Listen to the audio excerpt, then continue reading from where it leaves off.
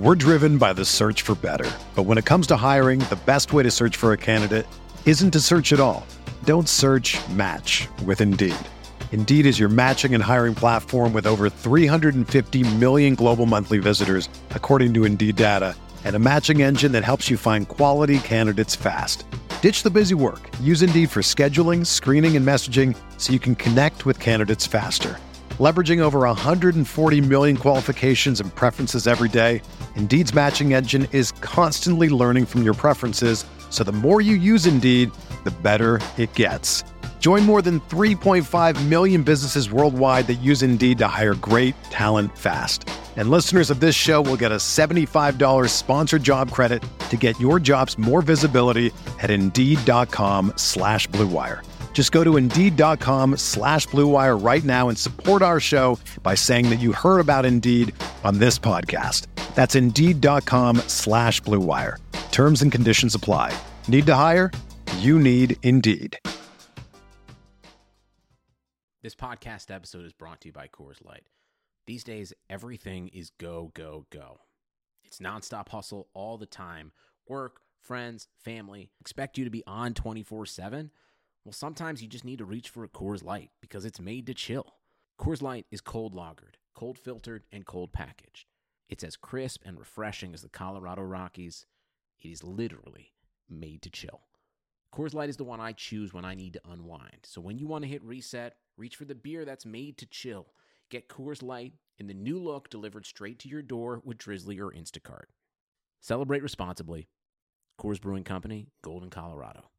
You can't control what's outside your home, but you can control what comes in. Because Clorox disinfecting wipes kill 99.9% of viruses and bacteria, including COVID-19 virus, when used as directed on hard, non-porous surfaces. So whether it's from dirty doorknobs, dirty shoes, or something else, outside germs won't stand a chance. When it counts, trust Clorox. Kill Pseudomonas, Salmonella, and influenza virus type A2. Kill SARS-CoV-2 on hard, non-porous surfaces. Use as directed. Here's what he did. Rhyme it. Do you know how to rhyme it? Oh, please just rhyme it. Then he really gets into it. Do you know how to rhyme it? We will be rocking in LA, so let's rhyme it today. Just rhyme it. Yes. We are gonna rhyme it. Just rhyme that's it. where he just rammed it. Everybody rhyme it. We'll be rocking in LA. Say hello to the Rams today and ram it. I mean, now he's like on his feet. Ram it. Wow. Ram it. Hey everybody, welcome back to Rams Brothers the Pod. We made it all the way to episode 27. I am amazed. I'm joined weekly with my brother, my co-host, my sidekick, Nick. Nick, how are you doing? I'm doing great, man. 2-0, great feeling. Revenge game completed. Marching into Cleveland on a short week for them. I'm feeling good. Ready for week 3 already. Yeah, I can't believe we're already in week 3. And it feels great to get a win on the road in Carolina and to come all the way back to the Coliseum. You can come back and win 27-9 against the Saints, where this was a game that we had circled for a really long time. We actually went back and bought tickets, what was it, maybe in April or May when they first went on sale because we were so excited. And the opportunity to be able to come back into the Coliseum and take care of business against the the rival NFC champions who expected to have that game and who just thought they deserved to be the NFC champions, and thought they deserved to have a bid to go play the Patriots. We proved to them yesterday that was obviously a falsity.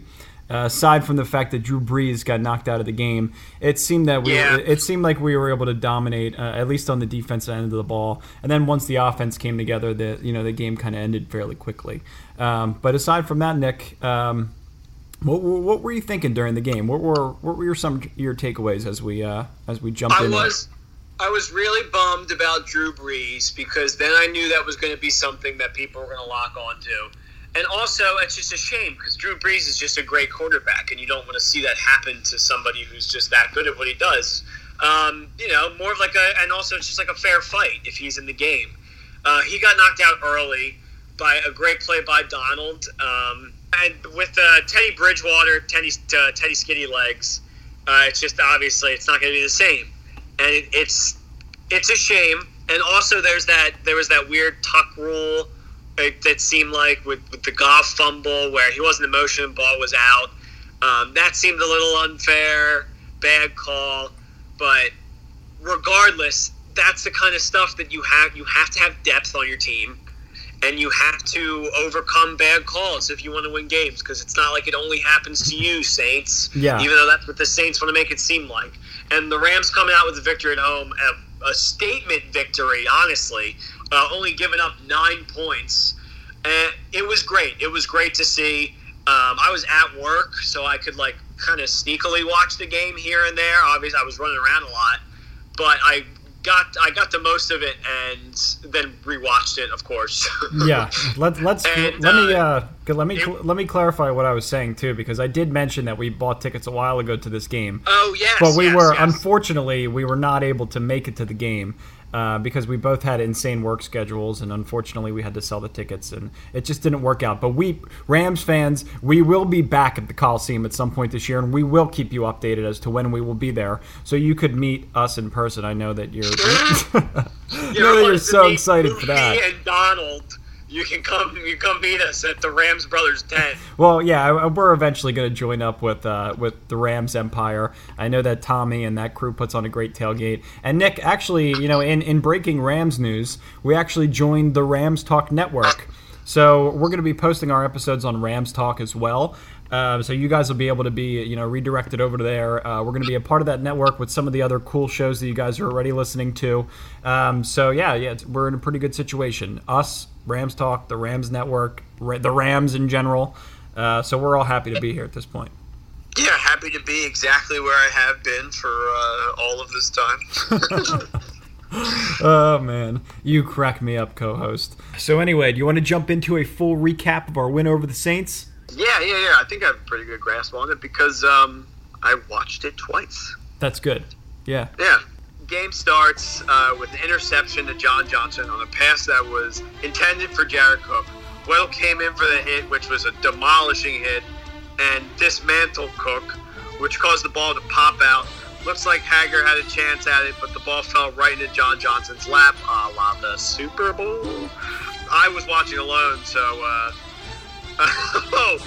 but apparently you have this written in the script that Dad had said, don't get too excited. This is what happened in the Super Bowl. That's crazy. Did he really say that? Yeah, that's exactly what he said. And it was pretty depressing because I was, you genuinely get excited after a big hit is put on Jared Cook after all the angst that he caused us and the pain from those years of losing. So, we like to move that relationship aside. And, he was still a pretty effective player yesterday, although he committed a couple penalties. But, we're just laughing at the fact that ball just popped up in John Johnson's lap. And it seemed like we had a pretty good start as to what could come in this game. Yeah. That's not a bad start by any means. No, it never is. Offense continued in the first half. A little woes. People have been criticizing us in the first half before we kind of get the ball rolling. Aside from the third down bomb from Goff to Cooks, which is when I was watching the game at work, right when I had turned it on. That was the first play, and I was like, yes! We have to be able to convert after a turnover and a huge play like that. Red Zone, I saw Cowherd tweets. I really like McVay, but sometimes he gets too cute. It's the Red Zone. Well, so does Colin Cowherd. He gets a little bit too cute, too. But it was a bad call. He's not a coach. Yeah, I know, but it was a bad play call on 3rd and 5 on that screen of Gerald Everett. They went to Gerald Everett the play before on 2nd and 7 and then again on 3rd and 5. But why are you not pounding Todd Gurley in that scenario? And then You cannot tell me that Everett did not look like a deer in headlights, because he did. He was like, I got the ball right now on 3rd down, 3rd and 5, screen. It was a great play call. It was a little Henderson being called in. last week is what it felt like. You just have to be able to convert on those opportunities, and that was my biggest complaint in Carolina too, is that we had so many opportunities to put that game away and we just weren't able to. But that's the thing with the Rams offense. At this point in the first quarter, they're still not in sync, and you're watching Havenstein get destroyed by Cameron Jordan. There's a lot of inconsistencies throughout the offensive line. Obviously, you look at the left tackle and he's incapable of making a mistake. He's Iron Man forever. It's absolutely unbelievable. But that aside, it looked like the entire, and actually Brian Allen pretty much held his own. But they were getting rushed pretty well, and that defensive front is really tough for the Saints. So the Rams had to punt the ball twice in the first quarter, and they weren't good ones. And then on 3rd and 8 with 6 minutes and 45 seconds left in the first, we see Aaron Donald rushing Brees up the middle, and we see an errant throw, and don't really think that much of it. But Nick, when we went and watched the replay, it was pretty obvious that Brees probably had something broken in his hand. Maybe his thumb, maybe the ligament was torn, who knows. But then we see Teddy Skinny Legs trotting into the game. And it really gave Aaron Donald, Michael Brockers, Fowler, Clay Matthews, I think it all gave him an extra boost of energy, because at that point, Nick, they knew that Teddy Bridgewater's not capable of getting the ball out as quickly as Drew Brees does. So that being said, Teddy looked pretty good for the situation he was put in, and obviously the injury that happened to him a couple years ago where he had to be airlifted off the field because his knee blew out. So, a lot of props to him for having the confidence and being able to step back into the game and drive the ball down the field a little bit for the Saints. But, what could we say there aside from the fact that it's not Drew Brees? Yeah, it's not Drew Brees. After that, he's off the field, and the reports are kind of coming out quickly. I'm getting texts like, game's over. And I'm like, wow, well, it's nice that all my friends have such confidence in the Rams. You know what I mean? Yeah, you'll be able to tell as we go through this recap when confidence is actually gained, but it's not until after the second half, because, Nick, the second quarter started off with another bad punt by Johnny Hekker, and I'm starting to think to myself, what's up with these 45-yard punts? He was hitting them 80, 85 yards last week, so it's kind of hit or miss with him at this point over the first 2 weeks. But and also, Nick, let's not forget that Aaron Donald had to get up and leave the game because of a back injury. So I didn't see when that happened. Yeah, it was. He got rolled over and he was laying on his back. He jumped right back up, and then he ran into the locker room. And obviously, with a player like that who's never hurt, you see somebody putting his hand on his back, making sure his shoulder pads are correct, making sure he's upright. It's something that you don't really want to see with him.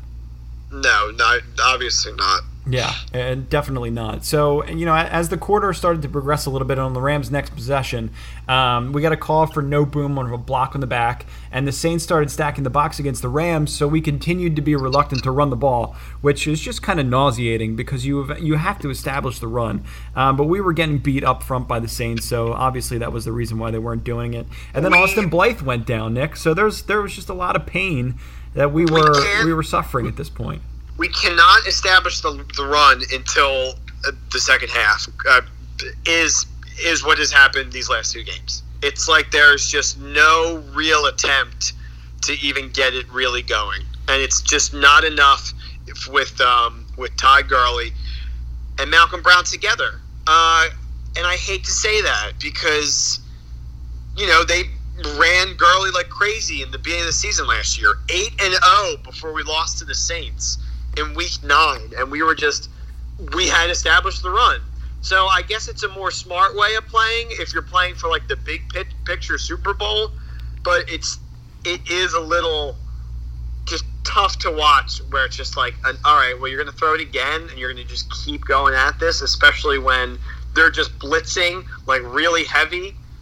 Yeah, and then, in that situation too, Nick, where the Jared Goff fumble happened, where Cameron Jordan was flying around the edge, that should have been a touchdown for the Saints. I mean, it was a clear fumble. It was a clear fumble. It's a bad call by the refs initially, and he was so confident that they blew the whistle dead, so the play was dead. So, I mean, we retweeted a tweet by Gene Cederatone.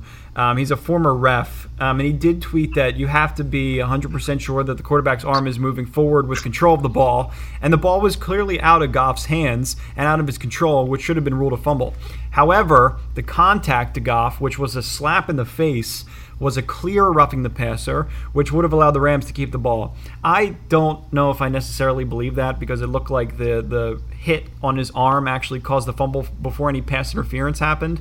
So I genuinely think that was a fumble. But Onyemata and Cameron Jordan were just dominant. And, you have to think to yourself, that should have been a 10-3 game. Yeah. It really should have been. It really should have been. On the next drive, too, the Saints, they ended up going for it on 4th and 1 on an inside handoff, and our Rams defense ends up stepping it up again. And honestly, they probably should have rolled out Bridgewater at that point, but it was a kind of a questionable call from Sean Payton as they were on their own 48. So Sean Payton's all full of questionable calls. I mean, last year, that play with the pass interference everybody wants to keep talking about, it shouldn't have even happened. You just run the ball there. He's trying to get fancy and get the first down when you just got to eat up the clock. You're playing the clock at that point. Yeah. So I wasn't surprised at that. I love that the defense stepped up right there. And then right after that, the Rams get the ball back on the back with 2:30 to go in the half, and they finally start to click a little bit, start firing. They went down to the 4-yard line, had a chance to convert to Cooper Kupp on the right side, but missed, had to settle for another field goal, which is a little alarming again. But obviously we get that 6 on the board, and boom, it's 6-3 going into half. Yeah, and they ended up actually flashing that stat. Sean McVay is actually 19-0 when being up at halftime. So, we're only up 6-3.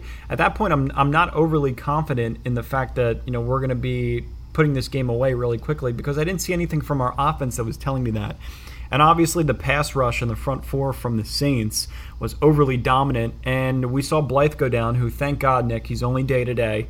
So he's potentially going to be back next week with a bad ankle. But as long as we don't have to see Jameel Denby in there, and I think that front four is going to be fine, or front five is going to be fine. You're just a little bit, worrisome of Noteboom and Austin Blythe. With the depth, it just gets a little bit concerning. But then, Nick, T-Pain comes in at halftime, and he allows us all to breathe deeply. I think he bought everybody in that stadium a drink.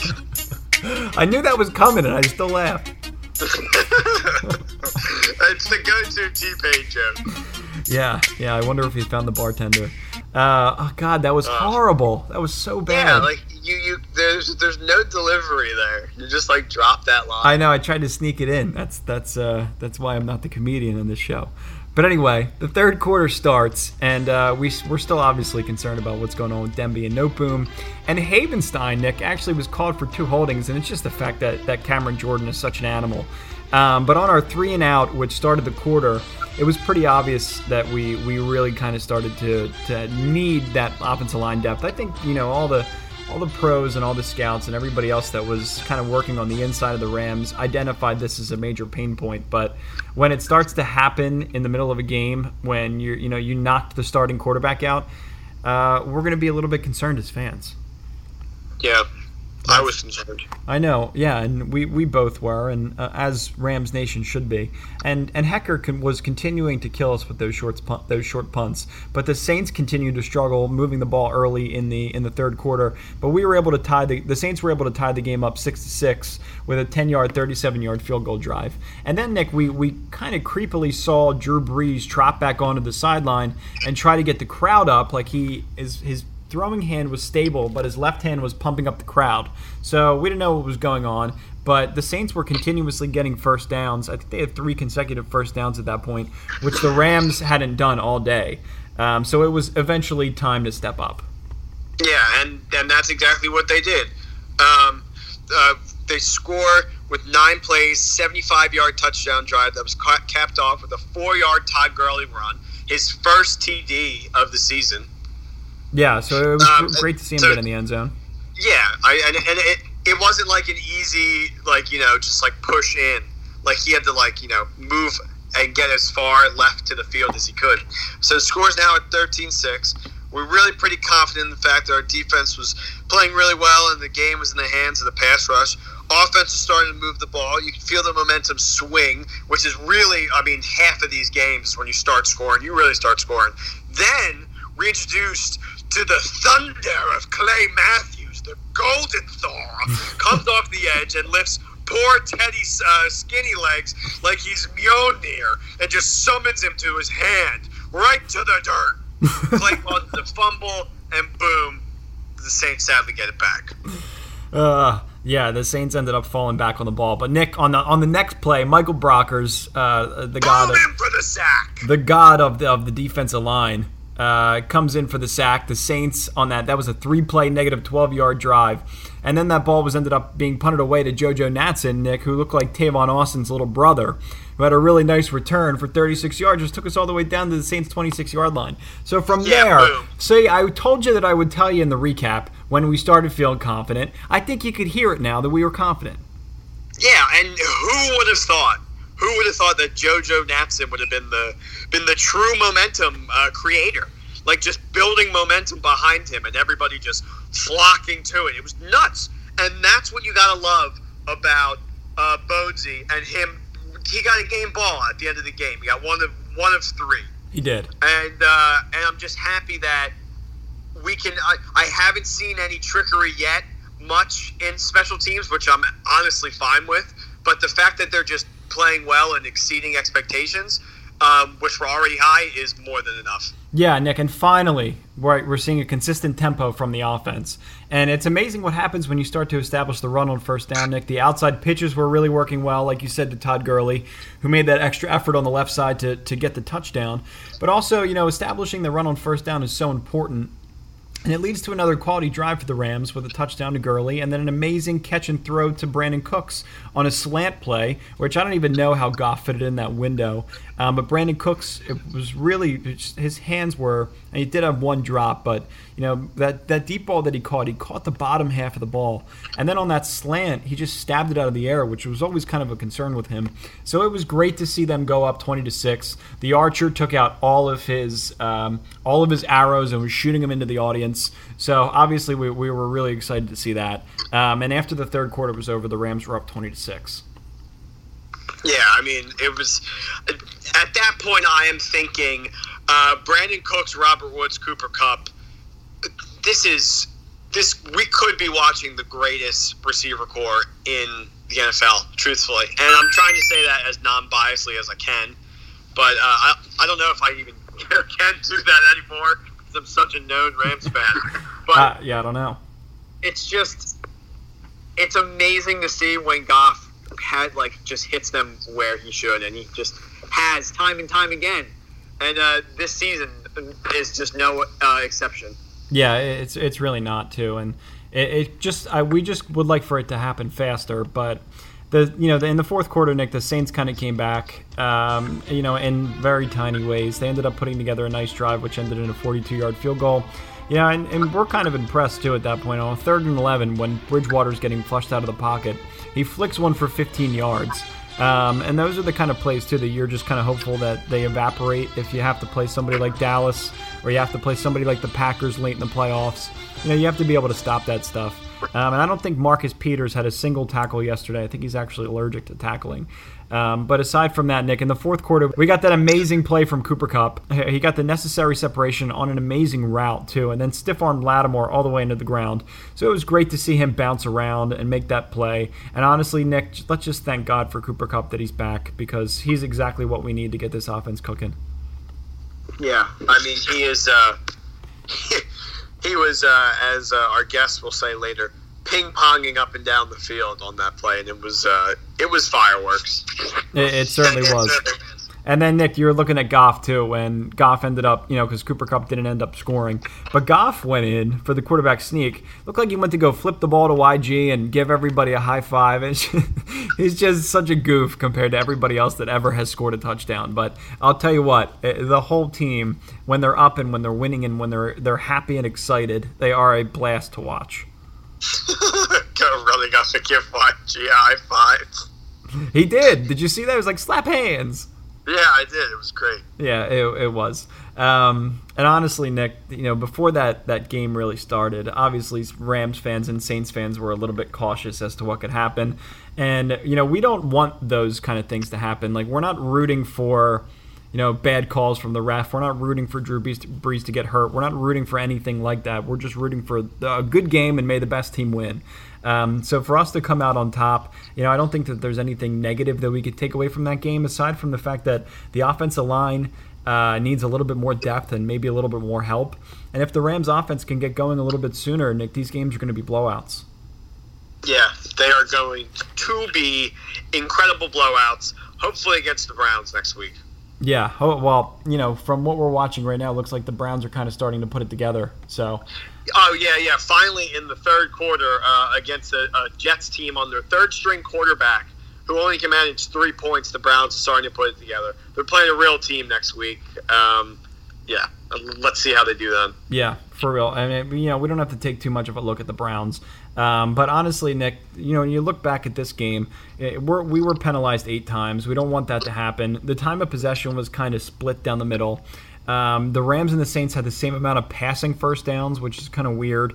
And we were looking at Blythe, who was actually going to be okay, thank God. And the same situation with Higbee, who had an issue with his lungs and was actually coughing up blood. So we didn't necessarily come out of that game clean. But the positives surrounded by it were the fact that we held Kamara only to 13 carries for 45 yards. Obviously, it's because they were never able to surgically break us down the way that Drew Brees normally can. So you move that aside, but there are some really nice things to take away from this game. But there's also some things to focus on, and nothing is ever perfect. Let's call it that way. Yeah, and it's still very early on. We can continue to rocket towards the beginning. We certainly can, and if you want to look around at the division, it's so weird to see San Francisco and Seattle at 2-0, isn't it? Not Seattle, not at 2-0 is not really that absurd. Having Arizona at 0-1-1 is just weird. I heard they played for the tie that first game. I didn't really watch that. San Francisco 2-0 is bizarre, and they'll play a really good team soon. Eagles and the Falcons both 1-1 after honestly the game of the week. I loved our game obviously because we won and we started demolishing, but that Eagles-Falcons game was up to the very, very end.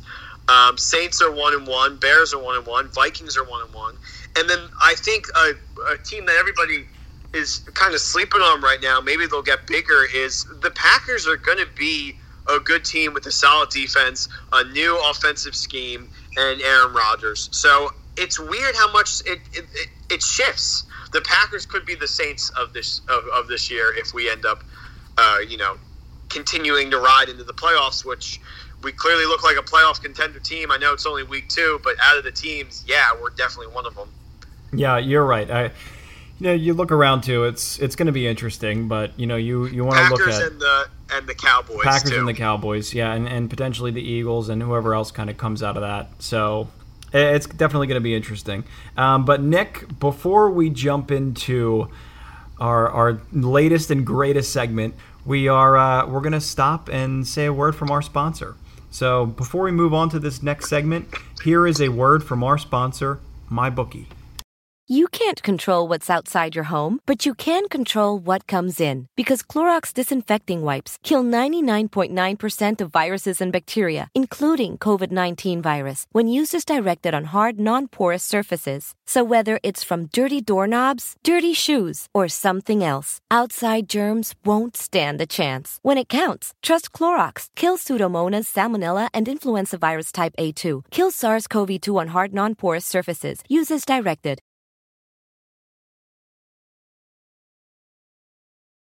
Nick's Picks of the Week. Brought to you by Chips Ahoy. Hey everybody, it's your boy. Recovering a little bit from last week, but feeling good. Brother, before I get any started, any guaranteed locks for the week?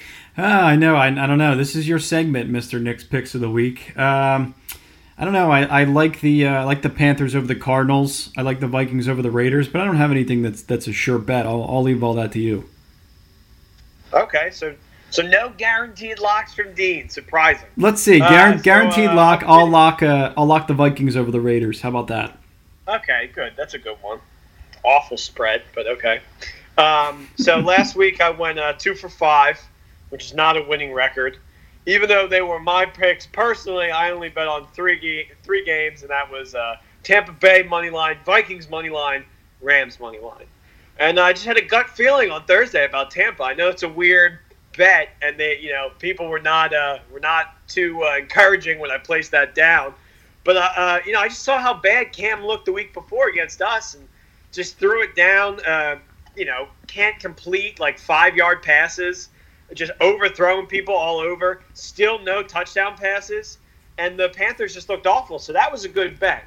But this is exactly where we buy some Panther stock. First game of the week, Panthers versus Cardinals. Cardinals are favored to beat Arizona by 2.5 points, even though the game is in Arizona.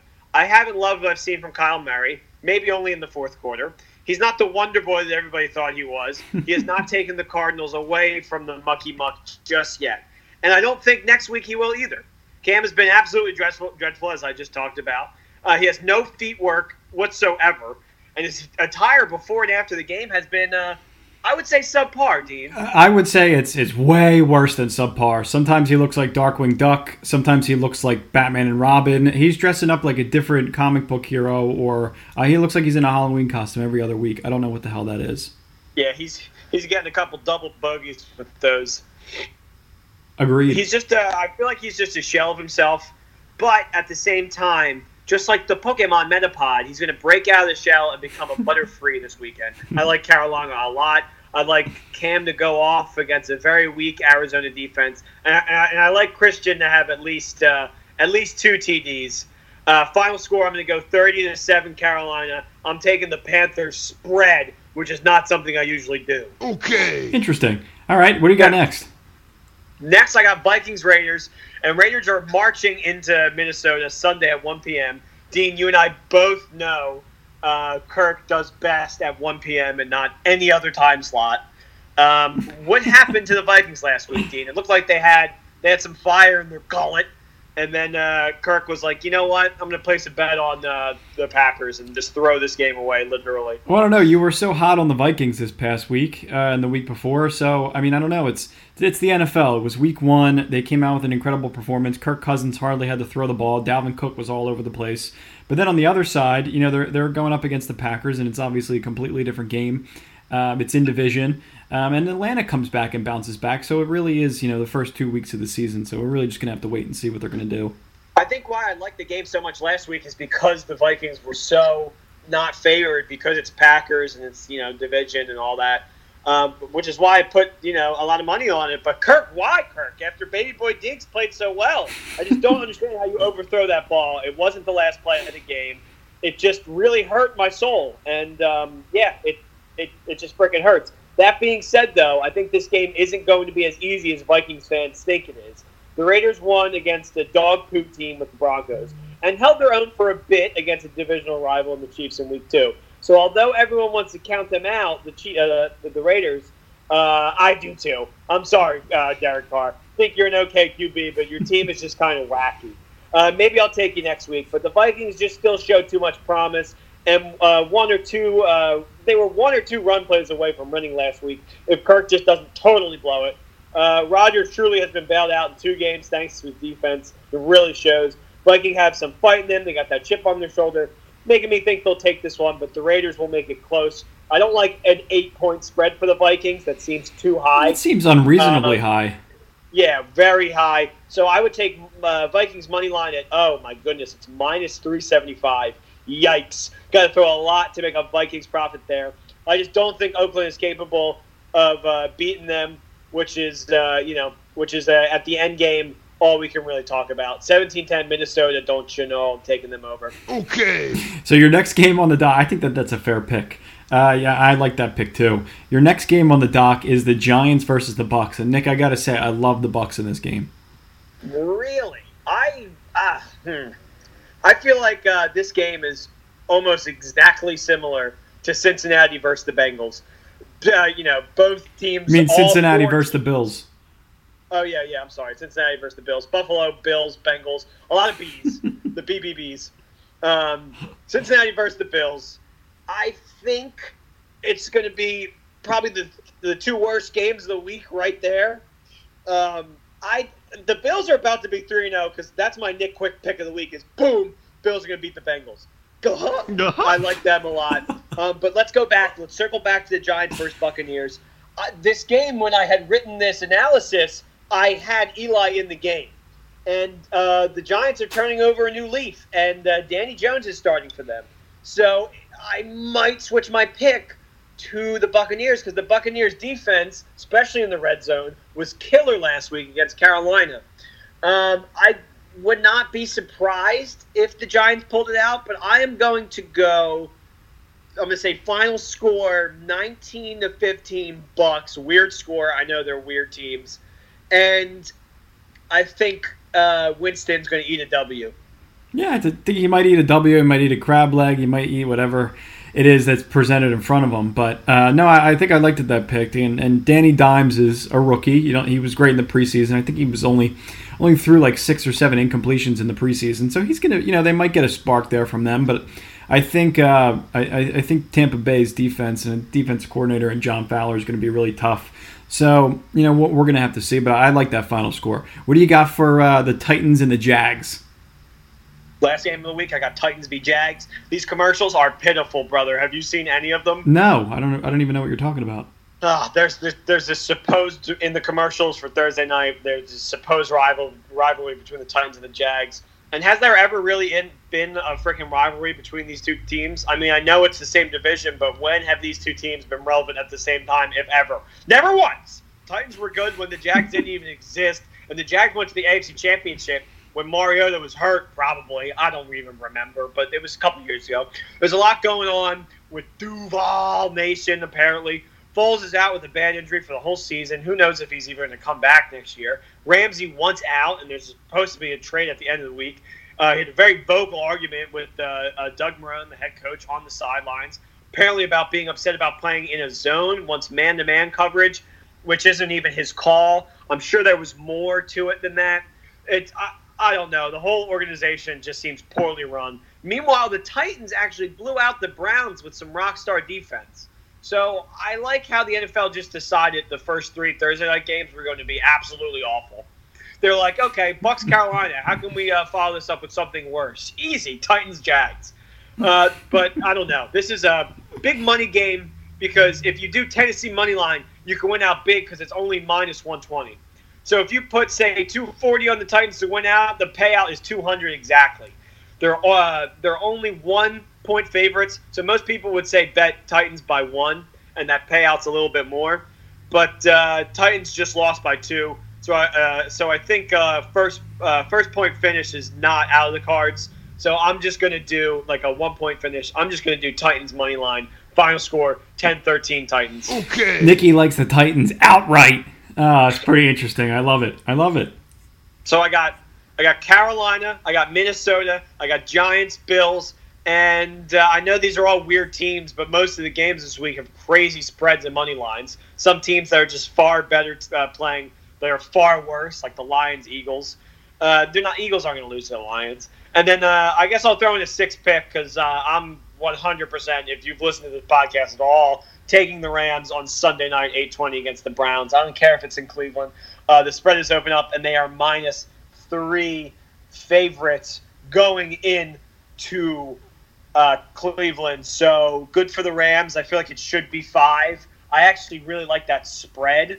Rams -3. I might, I'm going to say Rams spread. Let's do that. Yeah, we had a bet going for $10 who was going to be right on the spread. I think you said 5.5. I said 3. We're hovering right around 3 right now. So you can get your money in and bet him a 3 before it could potentially go up. You never know. I think that's a solid bet, and I think we both like the Rams in that game, especially after what we've seen the last 2 weeks. And the Browns have a win over the Jets as of last night, but that's not going to be something that we're giving them a crown for or placing them above anybody else for. So. Congratulations, you beat the Jets with their 3rd-string quarterback. Yeah, and as soon as they beat the Jets, they released this Friends promo video. So it's like you win one game. I think that they were afraid to release it after that loss to the Titans. So go ahead, do whatever you want, Browns. We're still going to come into your house and beat you. Yeah, you're not going to be able to release any promos after this. I'm sure you got a bunch of them in the catalog, but it's not coming. So get over it. Not right now. All right, we're going to transition into an interview with the Dizzle, Nick Martin, on Twitter. Stay tuned. Fans of Rams Brothers the Pod, please join us in welcoming Nick Martin to the show. You may know him as the Dizzle on Twitter, but to us, he's Nick Martin, and he's joining Rams Brothers, and he's joining both of us. Nick, how are you tonight? Good, man. Out for a little walk by Lake Washington up here in Seattle. That sounds nice. It is. And we have the other Rams brother, Nick, is actually joining us as well. So, Nick, how you doing? I'm good. I almost jumped in when you said, Nick, how you doing?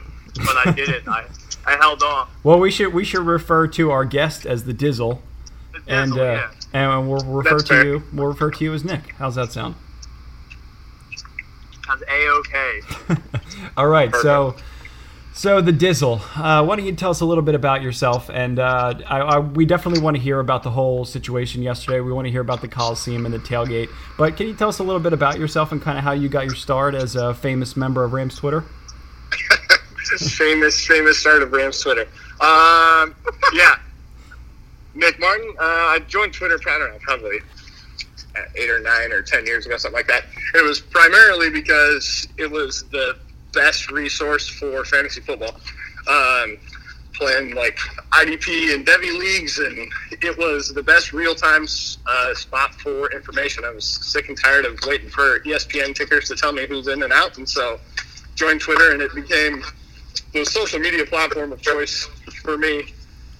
Consequently, at the same time, I moved to Seattle, and it was a way for me to network with Ram fans that were from here. I'm from Montana. There's not a ton of Ram fans there. So, yeah, it was kind of a launching pad to that. And then, I don't know, because I was active on there, I think Twitter is your following count, and who you meet is a byproduct of how active you are. I try to be, so. Yeah, so have you been a Rams fan forever, or is this more so of a recent thing since they moved back to LA? Because I know that there are some fans that started in St. Louis as we did when we were younger, so we grew up kind of rooting for the St. Louis Rams. But I kind of want to hear your history there too. Yeah, I kind of got birthed into Ram fandom. My dad was a Rams fan. Okay. Same so here. I didn't really have a choice. Same with us. But I think from a fandom standpoint, I was 9 when they moved to St. Louis, so it was from a timing perspective. Like I remember when they were in LA, but like when I became like a diehard Ram fan, it was at the time of when they moved. So yeah, I was a Ram fan pre-move, and because I really didn't have an allegiance to a town, it was just the Horns. I just stayed, so yeah. Yeah, that's funny because we were the exact same way. We had a dad who birthed us into it. He would put pictures of the Rams. He would hang jerseys in our room. He would hang plaques. Everything that he could do to suck us into Rams fandom, he did.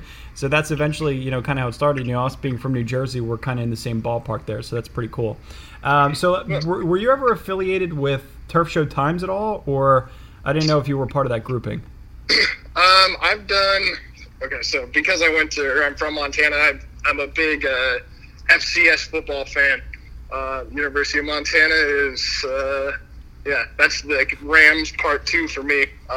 So come draft time, I used to write a bunch of FCS prospect articles for them and whatnot, but know a bunch of those guys over there, all really good buddies of mine. So yeah. That sounds pretty cool. Yeah, so we were talking to some of the Turf Show Times guys. We had Seattle Rams on a few weeks ago. So, I didn't know what your relationship was there. I know that you guys are both from the Seattle area. So, it's probably fun to be fending off Seahawks fans as well now at this point because they're 2-0 and they look like one of the best teams in the NFC at this point. I mean, obviously their schedule's not as tough as ours to this point, but still, you look around. And I'm not sure if you kind of deal with the Seahawks fans a lot. Yeah. I mean, it's prevalent around here. Obviously, when I first moved here is when they won a Super Bowl, when they went to another Super Bowl. So it was insufferable, but I think being a Rams fan, I don't know, you're used to just constant terribleness around you. So I was pretty conditioned to it. It's life's a lot easier now being a Rams fan living in Seattle. I participate in Blue Fridays, just royal blue. So yeah. I love it. I want to ask you a question, Dizzle.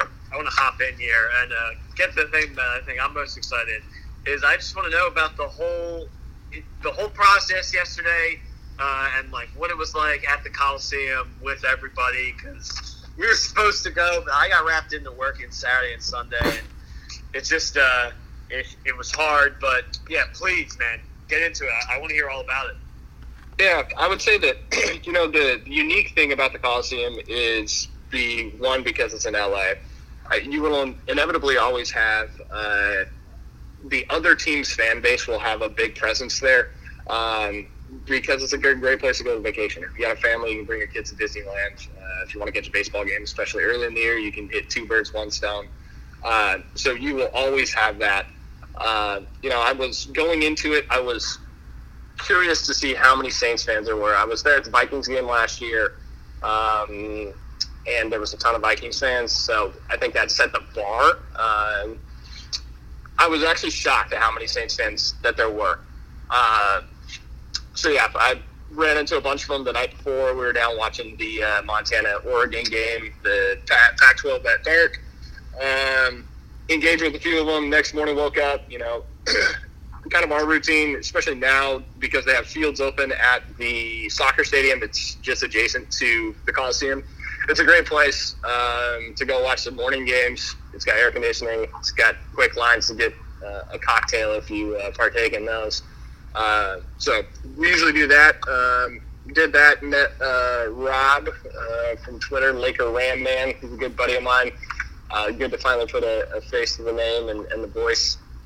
And then we always end up over at the Gold Lot at the Rams Empire Tailgate. Those guys are incredibly welcoming. Angel and Tommy and crew, they're great to hang out with. So we went and did that. I kind of wanted to be in the stadium a little bit earlier than we normally are, so we had it in, about an hour and a half in. Kind of just hung out and watched the rest of the games on my phone while we were getting ready for kickoff. Watched everybody run through warm-ups. It was a warm day. It was really hot, actually. I was told I wasn't supposed to complain about the heat by Rob, because he said North Carolina was miserable last week, but it was hot, and it's probably because I had too many White Claws, but neither here nor there. Is that the drink? Is that the drink of choice? Oh yeah, absolutely. When it's hot out, yes. Give me a seltzer all day long. No. I can have no more White Claw talk on my podcast. White Claw, dude. Come on. Dude, I have zero shame in my game. I don't care if I'm judged. I'm married, got a kid. We're good. I'm comfortable in my masculinity of drinking a black cherry White Claw. That's freaking awesome, and I know exactly what you mean about LA.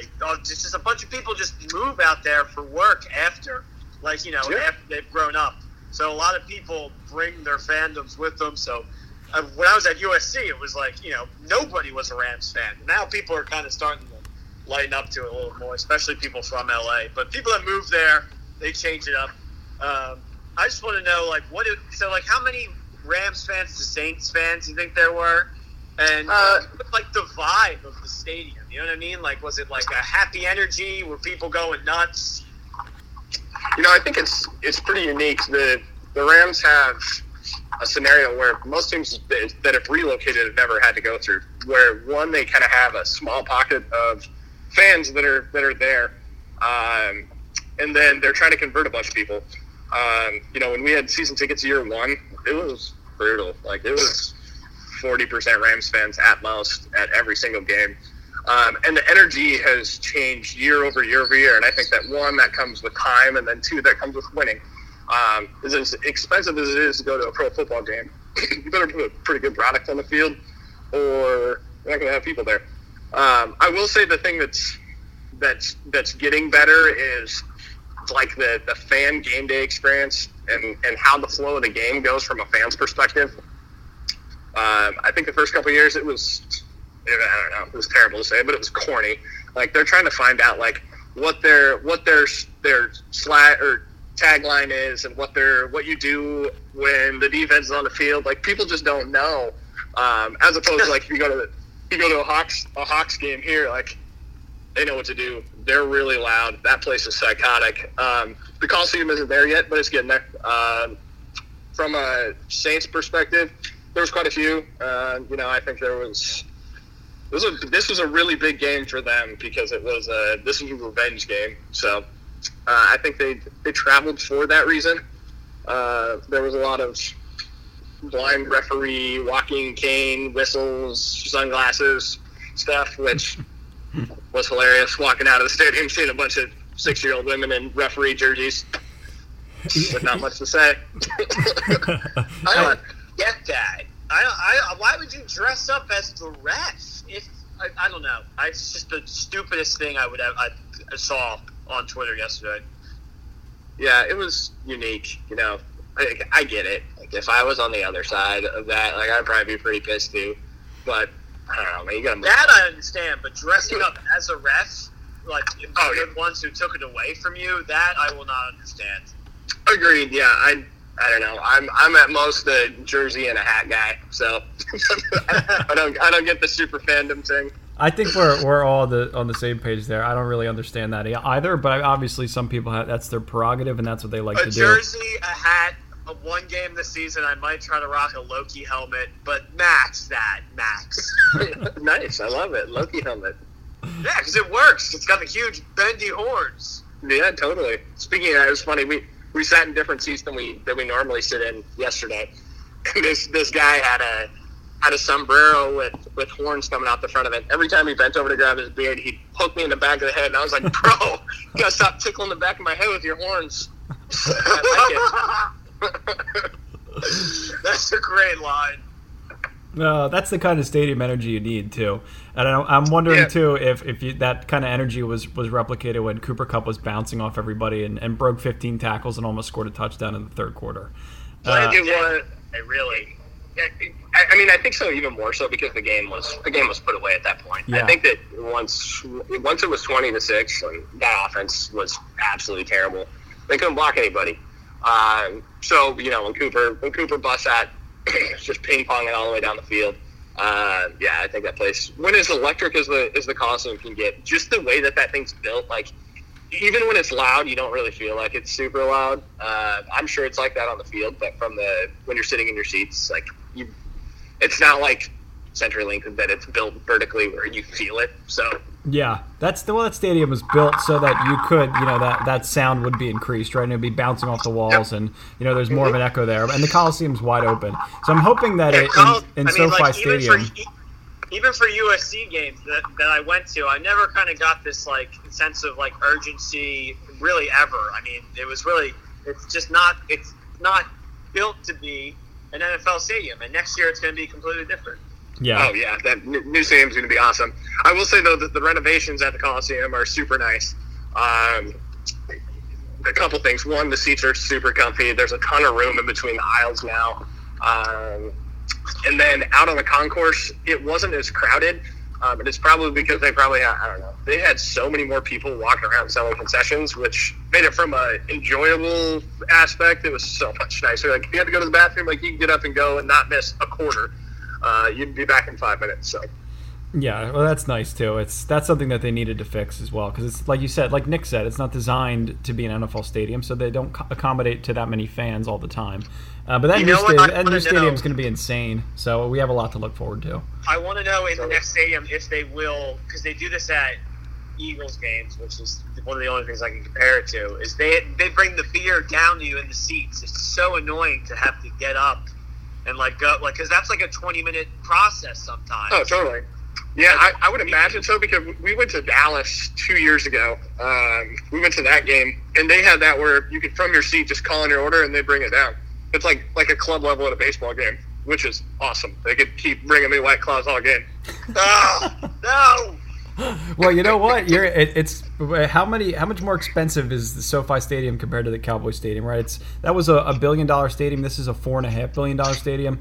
So we're expecting everything to kind of be served on a silver platter at this point, like Yankee Stadium type service, where you could just order something and they'll bring it down to you. It's going to be amazing. I think that's for sure. Totally. The whole experience is going to be absolutely flip turned. But let's go to another game. What's your next game? Thursday night game, Seahawks game here. I'll be there, and then Coliseum wise, I normally will make like a plan for a November game and then a December game, but since I have a 4-month-old, I'm kind of kind of putting it on hold, and I'll see how she goes. I'm a Braves fan too, so if the Braves end up going to play the Dodgers in the playoffs, we'll try to parlay a trip on to that. So maybe October. Parlay.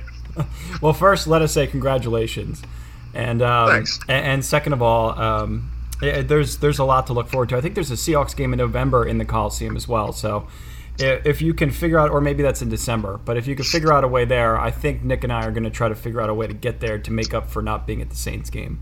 December 8th. Yeah. Is that December what it is? 8th, we play the Seahawks at home.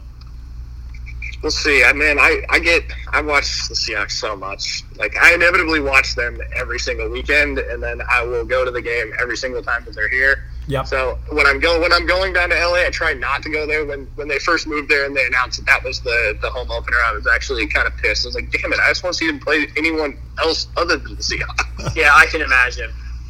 Yeah, you're in market, and we're kind of the same way with the Eagles games. We watch inevitably every single Eagles game just because of it. But at the same time, the Rams don't play the Eagles like they do the Seahawks. I like it when the Rams play the Eagles because it's just like then everybody I know is like, on top of it. Right, absolutely. Yeah, that's a good point. Well, let's look around the rest of the NFC too. And honestly, before we jump in anybody else, do you think that? And I saw your tweet earlier, Dizzle, just talking about maybe the golden era with the Saints is potentially over. Do you honestly think that this whole after today and the whole vibe you caught in the stadium, do you think that the Saints era, at least for this year, is over? I mean, it depends on when Drew comes back and what they do in between now and then. I would say that the division that they play in, it's not like anyone's going to run away with it, or it doesn't feel like it. Atlanta doesn't. I don't know. I thought with Cutter coming back that their offense would just look like it did 3 years ago, and it doesn't. Yeah. Vic Beasley can't get to the quarterback. Deion Jones looks a little bit slower. Keanu Neal looks a little bit slower. Like, they just don't look like the same team. And to me, that's the only team that I think that can threaten to run away with the division. Tampa Bay hasn't beaten anybody. Carolina looks, I don't know, Cam might be the worst quarterback in the league. That's inclusive of everybody right now. He is bad. So, if they win a couple games and they're only a couple games out when Drew comes back, at the beginning of November, yeah, they can make a run. And if he's healthy, he's scary, man. He's a surgeon and he will beat you. Yeah, he will. I mean, what we saw yesterday was kind of scary, the fact that he couldn't grip the football. But then you look at Teddy Bridgewater, and he's obviously a salvageable backup. So, I mean, they could at least go 500 with him. You expect them to kind of hang around for the meantime. But then, you look around, a team like San Francisco somehow squeaked out 2-0. The Packers are going to be a threat too. But, I mean, aside from Atlanta, you look around at the rest of the NFC. I mean, is there anybody else that you're really kind of focusing on or you're kind of timid about? Dallas is scary. Yeah, fair enough. And it's every position but the quarterback. I still don't. I don't think Dak is anything better than Philadelphia has to offer or even LA has to offer. But their offensive line is scary. Their running back is scary. Amari Cooper is scary. And their defense, man, is loaded. If I have like one position envy, it's their inside linebackers. Give me Leighton Vander Esch and Jalen Smith all day. Vander Esch would make such a difference on this team too. Could you imagine replacing him with Hager? Oh God, Nickel Roby-Coleman would never see the field. Poor kid. But yeah, no, I think Dallas, and then any team that has a premier quarterback. Aaron Rodgers he's Aaron Rodgers, and they got a defense. I think what we saw that last year with Jair Alexander. That dude is a gamer, and now they can rush the passer. They can be scary. Yeah, and I think I was more so scared of the teams like the Bears and the Saints obviously last year, and obviously Dallas as well. But like you said, a team with premier quarterback could come back and make a difference. But let me ask you this too, because we're starting to realize this a little bit with McVay, and maybe the play calling, at least early in the game, in the first half, because it seemed to get a little bit shaky there.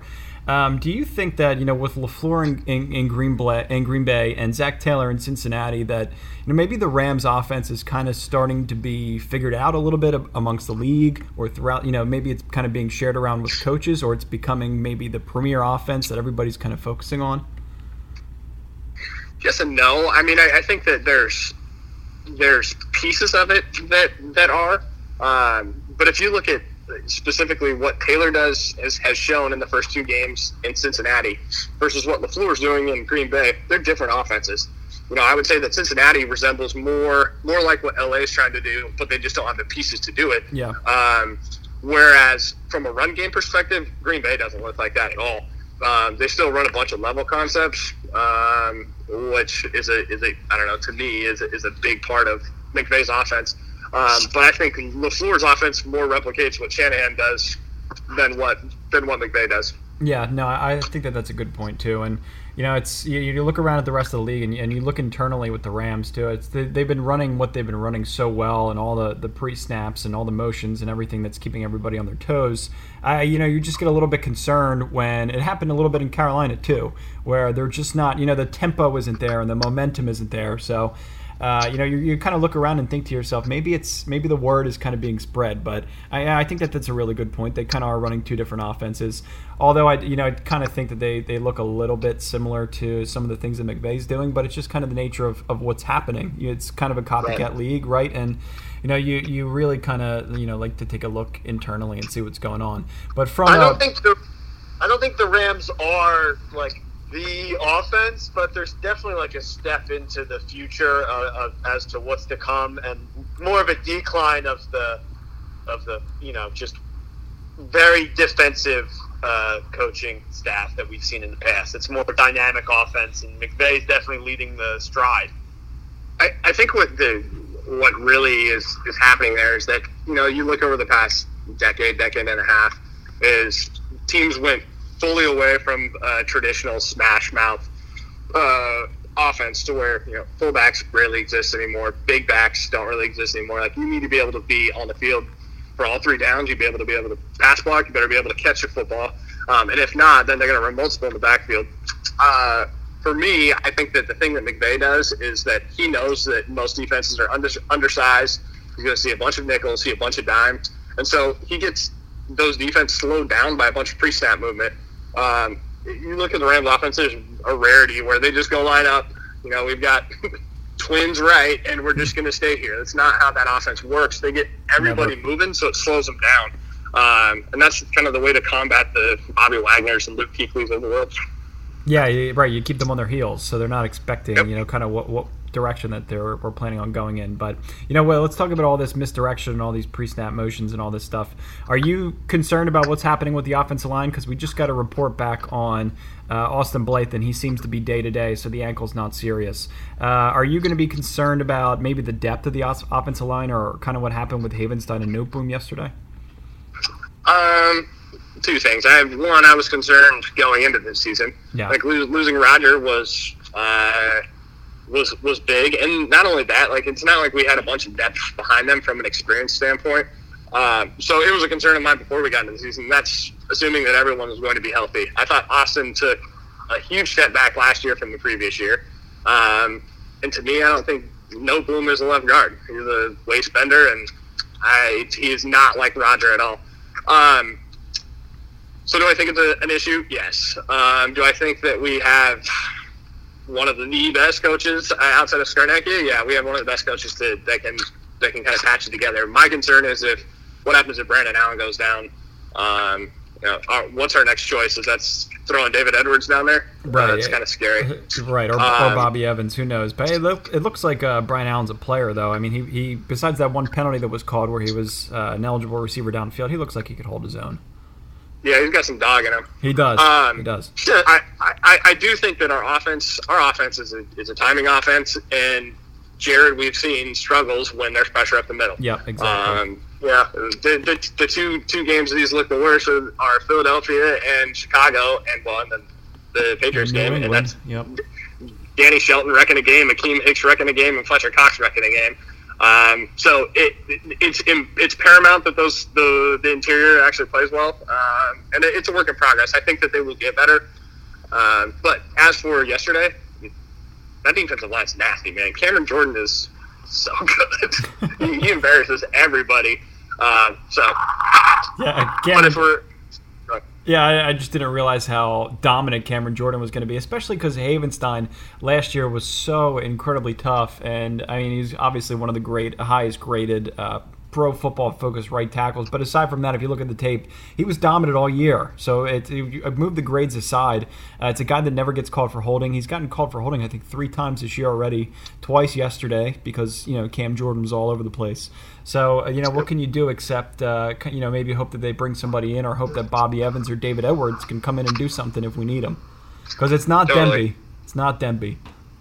Oh, it definitely is. And it's funny because we're talking about the Blythe situation, and the solution right now is Jamil Demby. And if you watch a preseason, that should freak everybody out. So with the talks of guys like Minka Fitzpatrick and Jalen Ramsey possibly being out there, let someone else go chase that stuff. I'd rather go throw a first rounder at the Steelers and say, hey, give this to David DeCastro or something. That would be more than ideal. That would be kind of the perfect situation. And then maybe we'll, be able to replicate that. Maybe bring in somebody else on the. Honestly, the defense looks good. If our linebackers can stay tough, we don't really need anything else besides offensive line depth and consistent offense. So I'm glad you kind of saw the same thing. So last question, Dizzle. We want to let you go after this. But what was your overall takeaway from the game? Do you still see the solid progression that you've been seeing year over year with the Rams? Yeah, I mean, if you look at it and you say that the past 2 weeks, the Rams have looked mediocre on offense, and yet they've scored 57 points and hung 2 wins, one on the road, early game on the East Coast, and then beat a team that could have went contender for a Super Bowl last year. I'll take 57 points and 2 dubs all day. Yeah. I think our defense is exponentially improved. I think that's Weddle being in there, and I think Taylor Rapp that dude is going to be John Johnson 2.0, and I'm excited. Clay, too. You can't forget about Clay. 2 sacks. What's funny is I always play somewhat of the contrarian on Twitter, and to me, it's a little backstory. I played defensive end in college, so normally when I watch games, that's where my eyeballs are at. I think our front is way better than it was last year, and that's inclusive of Dante Fowler and Clay Matthews. Last year, everyone complained that Donald got double and triple teamed the whole game and no one would ever get home. They're getting home. Like, who cares if they're a layup and no one is blocking them? Like, they're getting home. That stuff didn't exist last year. So, I think our defense is probably going to lead this team the first 4, 5, 6 weeks, and then the offense will be there. Yeah, I'll hit the panic button if we look terrible in December. I think that's a good point. And even Michael Brocker's got a sack last night, his first in 10 years. So he does the dirty work, man. No one gives that dude any I'm only credit. kidding. He's the big sledge that just kind of just busts everything open. He is. He's a necessary cog for the new fearsome foursome that we're developing too. So it's all good stuff. All right, Dizzle, thank you so much. Again, guys, this is Nick Martin, the Dizzle. He joined us for a half hour tonight on Rams Brothers the Pod, episode 27. Hope you guys all enjoy. The Dizzle, any final words? Floor's yours. Closing words. 16 will be all right. He will. Let him go spend a little bit of that money. He's got a new girlfriend, so it's a big shock to him. By week 5, week 5, he's gonna come up here to Seattle. He'll show you how he's worth that money. Beautiful. I love it. I love ending on a pro golf note. You're singing to the highest mountain right now. I'm freaking all over it, brother. Thanks. I just appreciate we didn't talk about who's knee. So thanks for having me on anytime, guys. Of course, we would never talk about that knee. No problem. We'll talk to you. We'll talk to you soon. Maybe Cheers. We'll talk to you after the Seattle game. Sounds good. Take All care, right. guys. Thanks for joining. Bye. All right. Well, everybody, go ahead. Welcome to the end of Rams Brothers the Pod. I want to thank you for listening, Rambling. Dean and I spent a lot of time on this, and we're so grateful to have you guys, listen to it, listen to Nick's picks. Don't hold me to anything. I'm not an expert, but I do enjoy betting, and I've been doing pretty well this season. I only have the one loss with the Vikings. So, maybe my word's worth something, maybe it's not. But either way, Ramley, we're happy to have you guys on our side. Can't wait to finally meet you guys at the Coliseum whenever we go to a game. Brother Dean, do you have anything to say to the Rams Nation? Yeah, I would just add on and say, again, thank you. Echo everything that you just said. Thank you guys so much for listening. this positive momentum is going to continue to build up. So as long as we can continue to fill the Coliseum with Rams fans, spread the good word, and grow the Ramily, I think that the Rams brothers are going to be really happy with what's happening in the space. Plus, also next year we have so much to look forward to with the new stadium, and there's a lot of positivity surrounding the Rams. So if you guys can give us a follow on Twitter, retweet our stuff, we'll interact with you guys, and hopefully we'll have the chance to bring on some guests and some additional Twitter follows as we continue the show. And again, we're so happy that you guys take the time to listen. Nick and I could not be more appreciative, and we're onward and upward, in the words of Taylor Rapp. Yeah, I love it. Taylor Rapp, our boy. All right, cool. And by the way, guys, if you're identifying that you may have a gambling problem, you can call 1-800-NICKY. That's 1-800-NICKY. Yeah, it's either going to be me or Tony Romo picking up the phone on the beach somewhere. So give us a call. I'll probably just tell you to bet the house. Awesome. All right, guys, take it easy. Cue the King K. Rool music. Everybody. Ram it, King K. Rool. Right side goal line, caught, touchdown LA. I give it up for Cooper Cup, his father Stanley Cup, his sister Dixie Cup, his dog Peanut Butter Cup, and his great aunt Dee. My favorite. Cooper, you are the man. This is a little slide receiver. He's not supposed to be breaking tackles. He darts, ball comes out. Looks like it's recovered by the Saints at the 24-yard line. Hello, Clay Matthews, and welcome home. A sack in the Coliseum, his former stomping ground. The Archer at SoFi Stadium, I like the sound of that. Ah! Woo! Whoa! Woo! Whoa! Woo! That's what we call a sack lunch. Uh-oh, SpaghettiOs! You can't control what's outside your home, but you can control what comes in. Because Clorox disinfecting wipes kill 99.9% of viruses and bacteria, including COVID-19 virus, when used as directed on hard, non-porous surfaces. So whether it's from dirty doorknobs, dirty shoes, or something else, outside germs won't stand a chance. When it counts, trust Clorox. Kill Pseudomonas, Salmonella, and influenza virus type A2. Kill SARS-CoV-2 on hard, non-porous surfaces. Use as directed.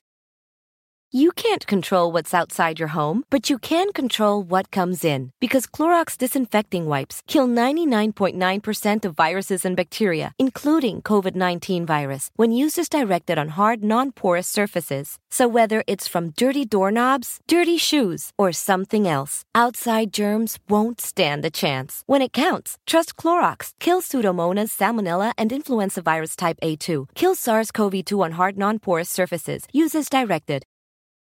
Sugar Ray Leonard, Roberto Duran, Marvelous Marvin Hagler, and Thomas Hearns. Legends, whose four-way rivalry defined one of the greatest eras in boxing history. Relive their decade of dominance in the new Showtime sports documentary, The Kings, a 4-part series premiering Sunday, June 6th, only on Showtime. Everyone is talking about magnesium. It's all you hear about. But why? What do we know about magnesium? Well, magnesium is the number one mineral that 75% of Americans are deficient in. If you are a woman over 35, magnesium will help you rediscover balance, energy, and vitality. Magnesium supports more than 300 enzymatic reactions in your body, including those involved in hormonal balance. From functional medicine doctors to mental well-being and female hormone experts, we all know that magnesium is the one mineral to improve all aspects of well-being and health. But which one? Magnesium Breakthrough from Bioptimizers, the trusted choice recommended by leading experts with 7 best-absorbed forms of magnesium to ensure your body receives the support it needs for overall well-being. Go to bioptimizers.com/balance today and use code BALANCE10 for 10% off. Support your journey to wellness at bioptimizers.com/balance. Magnesium Breakthrough from Bioptimizers, your foundation to optimal health and vitality.